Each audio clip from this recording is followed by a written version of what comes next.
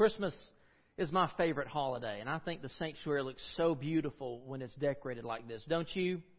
I love it. I love the timeless decorations and traditions and carols. Last night, my family and I did one of our favorite traditions. We just drove around looking at Christmas lights.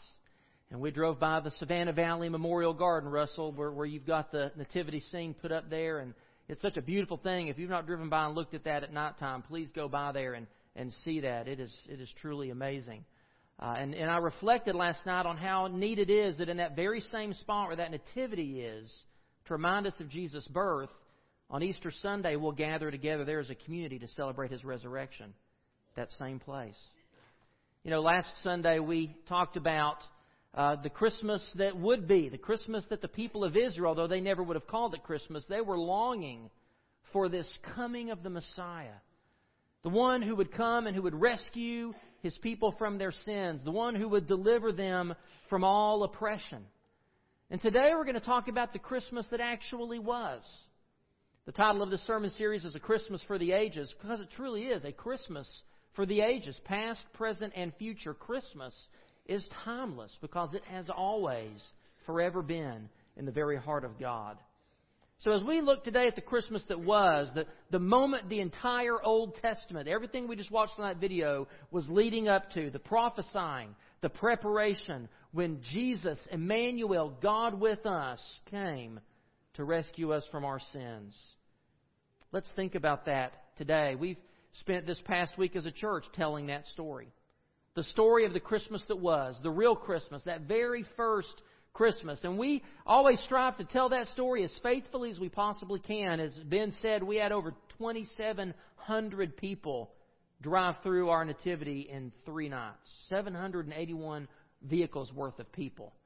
And it truly took the entire church. I mean, we had people that were preparing and planning months in advance. We had to rent animals. We had costumes that were prepared and fixed and ready for us. We had sets that were constructed and decorated, and straw that was laid out, lights that were laid out, fires that were placed, greenery that was put up. I mean, I could just go on and on and on about the work that went into that.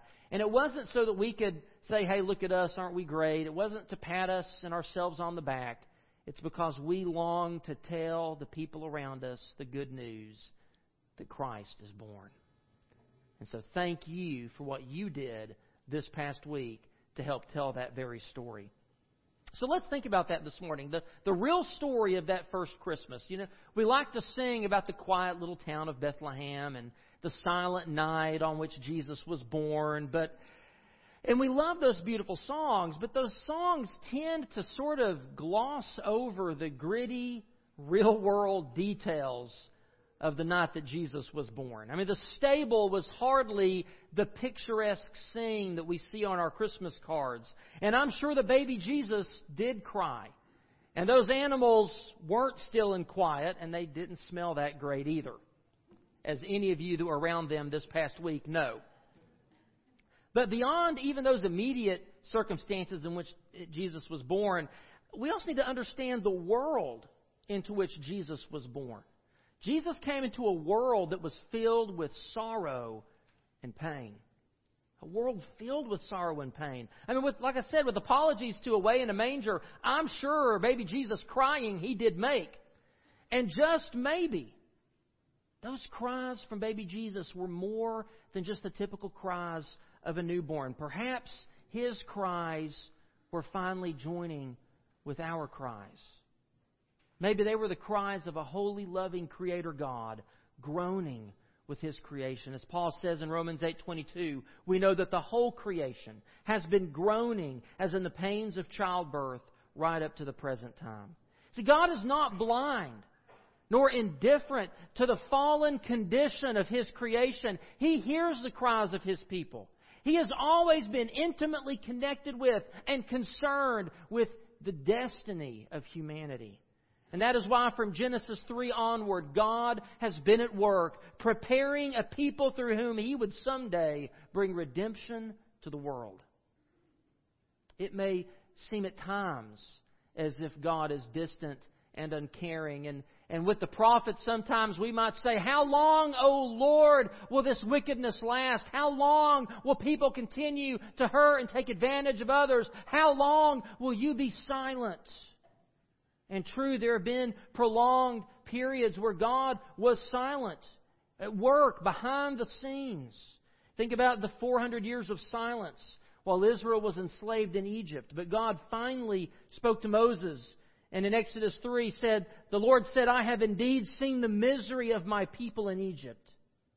I have heard them crying out because of their slave drivers, and I am concerned about their suffering. So I have come down to rescue them from the hand of the Egyptians and to bring them up out of that land into a good and spacious land, a land flowing with milk and honey. God saw, God heard, and God came down to rescue. Of course, we know there's another 400-year period of silence between the last book of the Old Testament and the birth of Jesus in the New Testament. But this 400-year silence is broken not by our cries, but by God's cries. Jesus cried out with His creation. He cried out because humanity was broken by sin. Pain and sorrow were never meant to be a part of God's plan for His good and perfect world, but pain and sorrow are the result of our wicked rebellion against our Creator. And so from the moment that Adam and Eve took that fruit that God told them not to eat, and they bit into that, we've been separated from the very source of life and love and joy and peace. We have followed a path whose end is death and destruction and eternal separation from God. Jesus came into that world, a world filled with pain and sorrow, but it was also a world filled with chaos. Let's look together at Luke chapter 2. We heard a few of these verses this morning, but let's read verses 1 through 7. In those days, Caesar Augustus issued a decree that a census should be taken of the entire Roman world. This was the first census that took place while Quirinius was governor of Syria. And everyone went to his own town to register. So Joseph also went up from the town of Nazareth in Galilee to Judea, to Bethlehem, the town of David, because he belonged to the house and line of David. He went there to register with Mary, who was pledged to be married to him and was expecting a child. And while they were there, the time came for the baby to be born, and she gave birth to her firstborn, a son. She wrapped him in cloths and placed him in a manger because there was no room for them in the inn.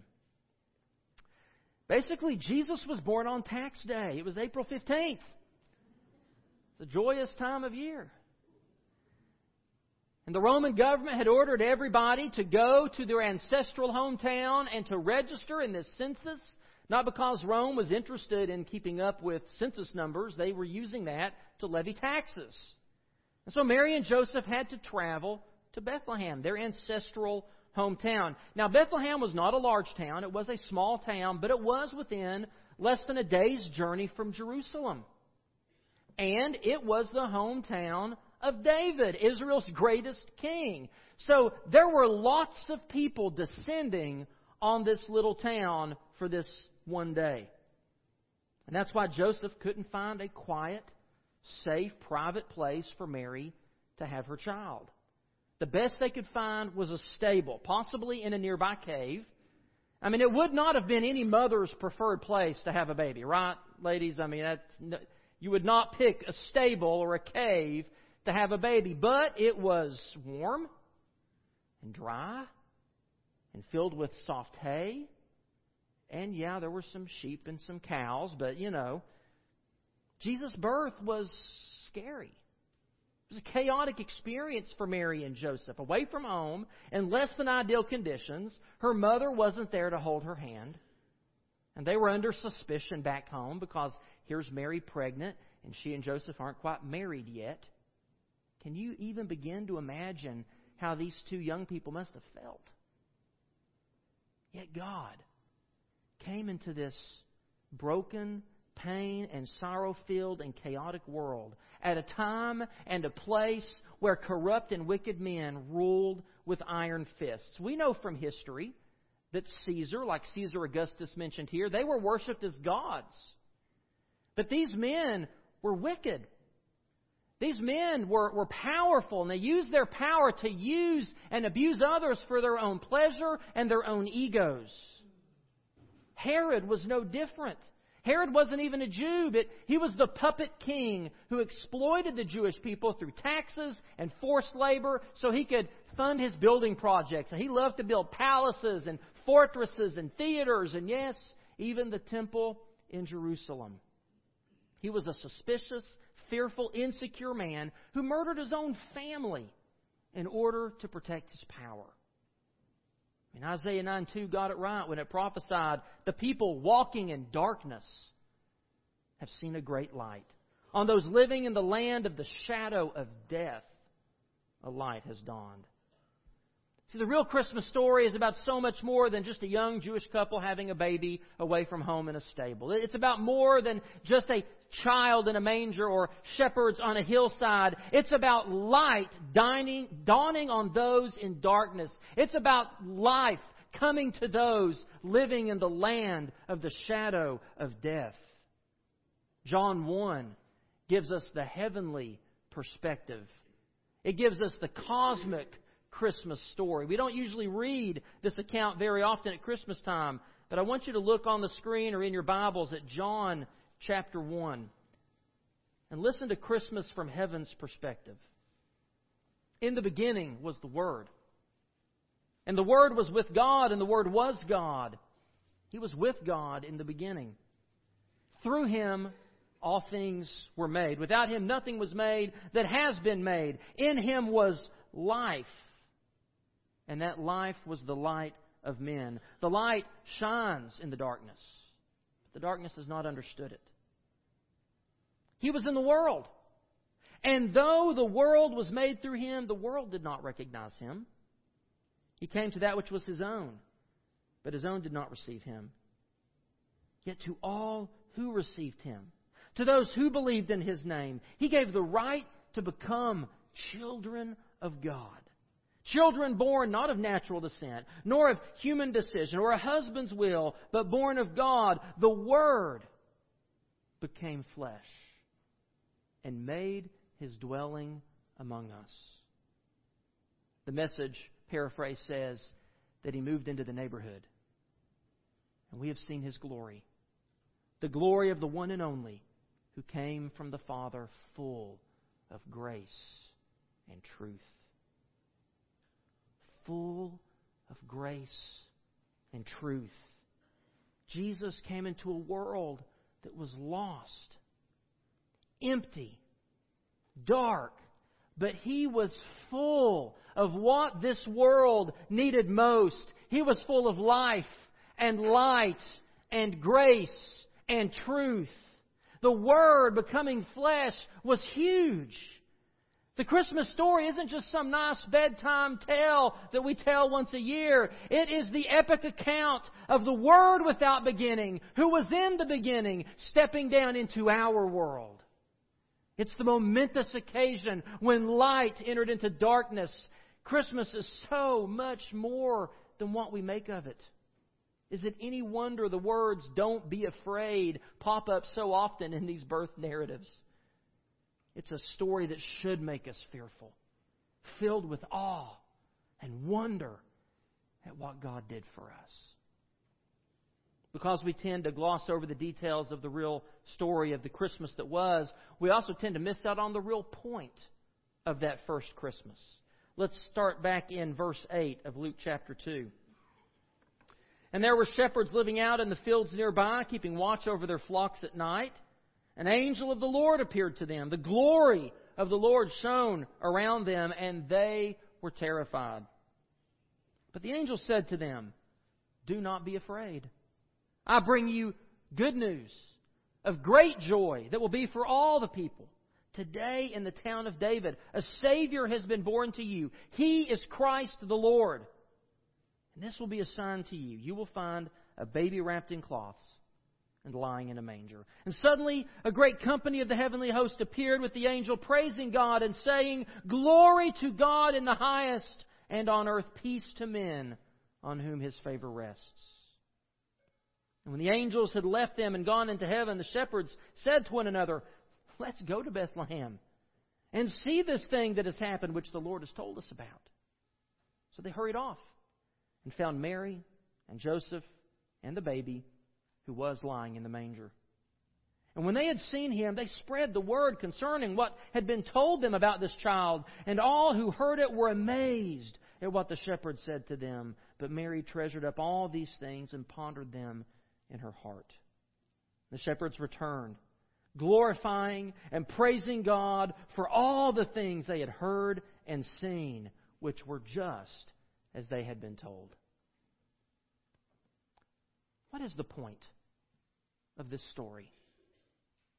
The point of Christmas, of Jesus being born. It isn't gift-giving. It isn't even the importance of family or man's goodwill toward man. No, the real point of Christmas is in that first stanza in the angel's song.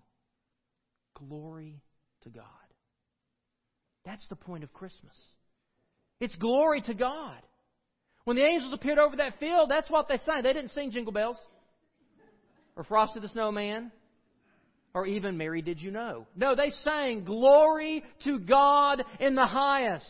The point of Christmas is all about God's glory. John Piper famously wrote, "God is most glorified when you are most satisfied in Him." So think for just a moment. If you took away all the presents and parties and pies, would you still be 100% satisfied with Christmas? Is worshiping Jesus and celebrating His birth enough Christmas for you? If you were giving God glory in the highest, if you understand the real point of Christmas, then your answer to that question should be yes. Let's read another cosmic account of the Christmas story. In fact, this account, many scholars believe, was the first written account of the birth of Jesus. It was written long before Matthew or Luke were written. It's in Philippians chapter 2, beginning in verse 5. Paul says your attitude should be the same as that of Christ Jesus, who, being in very nature God, did not consider equality with God something to be grasped, something to be hung on to and used for His own advantage. But He made Himself nothing, taking the very nature of a servant, being made in human likeness. And being found in appearance as a man, He humbled Himself and became obedient to death, even death on a cross. Therefore, God exalted Him to the highest place and gave Him the name that is above every name, that at the name of Jesus every knee should bow in heaven and on earth and under the earth, and every tongue confess that Jesus Christ is Lord, to the glory of God the Father. Don't miss out on that last verse. Notice again, all this happened for the glory of God the Father. I pray that we would keep that in perspective this Advent and Christmas. That it's not about us. It's not about you or me or our holiday cheer. It's not so that we can be filled with sentimental memories of Christmases long ago. It's for and about the glory of God. See, we tend to sentimentalize and sterilize the details of that first Christmas. And so we overlook the real point of that first Christmas, which is the glory of God. And because of that, we kind of miss out on what the real miracle of that first Christmas was. Now, don't get me wrong, there are a lot of miraculous elements in that first Christmas for us to celebrate and to be in awe of. But what is the real miracle of Christmas? Is it the appearance of angels? Is it the star with a tail as big as a kite that led the wise men to Bethlehem? Is it the virgin birth? Is it the incarnation? Our holy, limitless God putting on flesh and bone and limiting Himself into human form? Now, certainly those are all amazing miracles. And the incarnation and virgin birth are two of the great mysteries of the Christian faith. But I believe the greatest miracle of Christmas, again, is found in the second verse of that first Christmas song ever sung. Glory to God in the highest. That's the point of Christmas. But the real miracle is peace on earth, goodwill to men. The incarnation, the virgin birth, the appearance of angels. It was through these miracles that the real miracle of Christmas was made possible, and that is peace on earth. And it isn't talking about peace between warring nations. It's not sort of the hippie kind of peace dude sort of thing. It isn't even peace between men. It's peace with men. It's a peace between the Creator God and His creation, men and women. It's peace between the holy God and wicked men and women. As Paul said in Colossians 1:21, once you were alienated from God and were enemies in your minds because of your evil behavior, but now He has reconciled you by Christ's physical body through death to present you holy in His sight, without blemish and free from accusation. Paul said again in Romans 5:10, for if while we were God's enemies, we were reconciled to Him through the death of His Son, how much more, having been reconciled, shall we be saved through His life? See, we were God's enemies. Lost, dead in our sins. But in Christ Jesus, we are found. We are made eternally alive. We are adopted to become His sons and daughters. We, who were citizens of the dominion of darkness, are transferred into the kingdom of light. That is the real miracle of Christmas. Amen? And that is good news that leads to great joy for all the people. See, the biblical definition of peace is far more than just the absence of conflict. The Hebrew word shalom, in fact, means wholeness, restoration, completeness. It's the way God intends our world and our lives to be. That's what Jesus meant when He said in John 14:27, peace I leave with you, my peace I give to you. And then He says, I do not give to you as the world gives. So the peace that God gives is not like the peace that the UN is trying to accomplish and failing miserably at. He says, do not let your hearts be troubled, and do not be afraid. The miracle of peace that Jesus came to bring is so much more than the absence of conflict. As it says in today's Advent devotional reading, it's not the absence of conflict, it's the presence of Jesus. The only one who can give us shalom. You see, Jesus takes the broken parts of our lives and our relationships and our hopes and our dreams. He takes the broken pieces of our world and He makes them whole again. Jesus restores us to how God intended us to be all along. Now, let's be honest. We tend to live fractured lives, don't we? Paul described it in terms of being at war with himself. Maybe you can relate. Paul said, it's like the things I don't want to do are the things I do, and the things I want to do are the very things I don't do. You know, can you understand that? Can you ever feel that way sometimes? You know, it's like trying to break an old, bad habit or trying to establish a new habit. Maybe you're trying to change the way you eat, get on a diet, exercise. Maybe it's trying to read your Bible every day. We seem to struggle at doing those things that we know we should do. We live fractured lives. We compartmentalize our lives into, well, this is me at home, and this is me at work, and me at school, and this is me on the weekend. We tend to be different people depending on where we are, what we're doing, or who we're with. And that causes unbelievable stress on ourselves because we're not experiencing peace, wholeness, shalom. We're broken, double-minded, with wrong priorities and divided loyalties.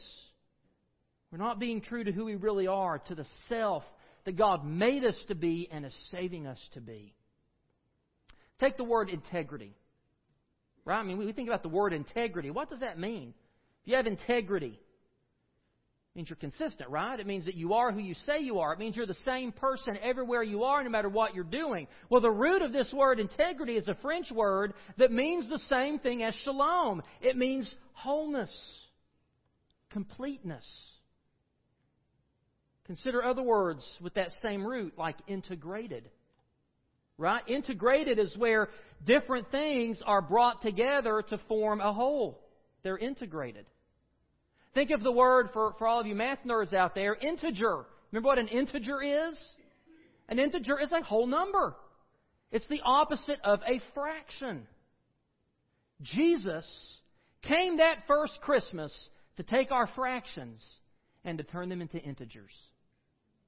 Jesus came to take all the disparate parts of our lives, all those spinning plates, that you try to keep going and you feel like they're going to come crashing down any moment. He came to take all of those and to integrate them into one purpose-driven life. He came to give us integrity, to make us whole and complete, mature, lacking nothing. Take another couple of words. Our English words, holy and whole. They both share the same Germanic root. They mean the same thing, to be integrated, to be one, without blemish, without fracture. So when Jesus gives us His peace, He removes our sin. He washes us clean. He makes us pure and righteous before God. When we are made holy, we are made whole. One person, integrated. I'm the same today, tomorrow, the next day, because I know that I'm standing before the one and holy God. That is peace. That is shalom. One of the songs from my favorite Christmas album by Andrew Peterson, Behold the Lamb of God, puts it this way, kind of paraphrases the angel chorus like this. All glory be to God on high, and to the earth be peace. Goodwill henceforth from God to men, begin and never cease. From the moment God became one of us, goodwill, peace was made possible between God and humanity. And it will never cease.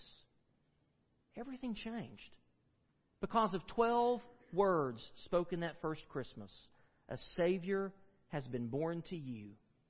He is Christ the Lord. Now, what does that mean for us today? Well, here's the real challenge of Christmas for us today. I want to challenge each of us to take a moment to push the pause button in the coming weeks and to spend some time with Jesus, remembering what's real this Christmas.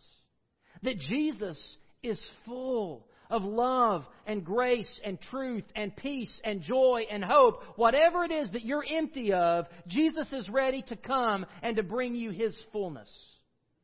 Jesus wants to come into your chaotic world and bring His peace. He wants to enter your pain and sorrow and cry with you and then help you find healing and joy. Jesus wants to move into your neighborhood and take up residence with you. And Jesus wants you to come to Him just as you are. He doesn't ask us to clean up our act first. He doesn't ask us to get all our ducks in a row first. The good news of Christmas that brings great joy is that a Savior has been born to you. He has come to clean up your mess. Only Jesus can properly arrange our ducks for us. Isn't that good news? That's why He came. To set everything right. To fix all the brokenness. To make us whole and holy. To bring life where there had previously been death. Light where there before was darkness. This morning, will you open up your heart to Jesus? Let Him move into your life and take up residence with you. Will you allow Jesus to bring glory to God through you and bring the peace of heaven to you? Take a moment right now and consider where there is brokenness, pain, sorrow, or chaos in your life. Think about that. Are you thinking about it? Where is there brokenness in your life this morning? Where do you have pain and sorrow? How is your life just spinning out of control? Give it to Jesus. Consider for a moment where you feel as if you are empty. And ask Jesus to fill you with what you need. Think about where you feel pulled in different directions, or maybe even pulled apart. Let Jesus come and integrate you into one whole and holy, peaceful self so that you can live for the glory of God. And one last thing. If you feel that way, who else do you know that feels that way? Who do you know that is broken in dealing with pain and sorrow and chaos? Who do you know whose life feels a little out of control? Will you help share this good news of great joy with them? Remember the shepherds' reaction when they saw Jesus. They worshiped and then they witnessed. We have come this morning to worship the King that was born in Bethlehem. But when we leave this place, will we go to those others who are broken and need of His peace and witness to them? Would you stand and respond as God leads as we sing?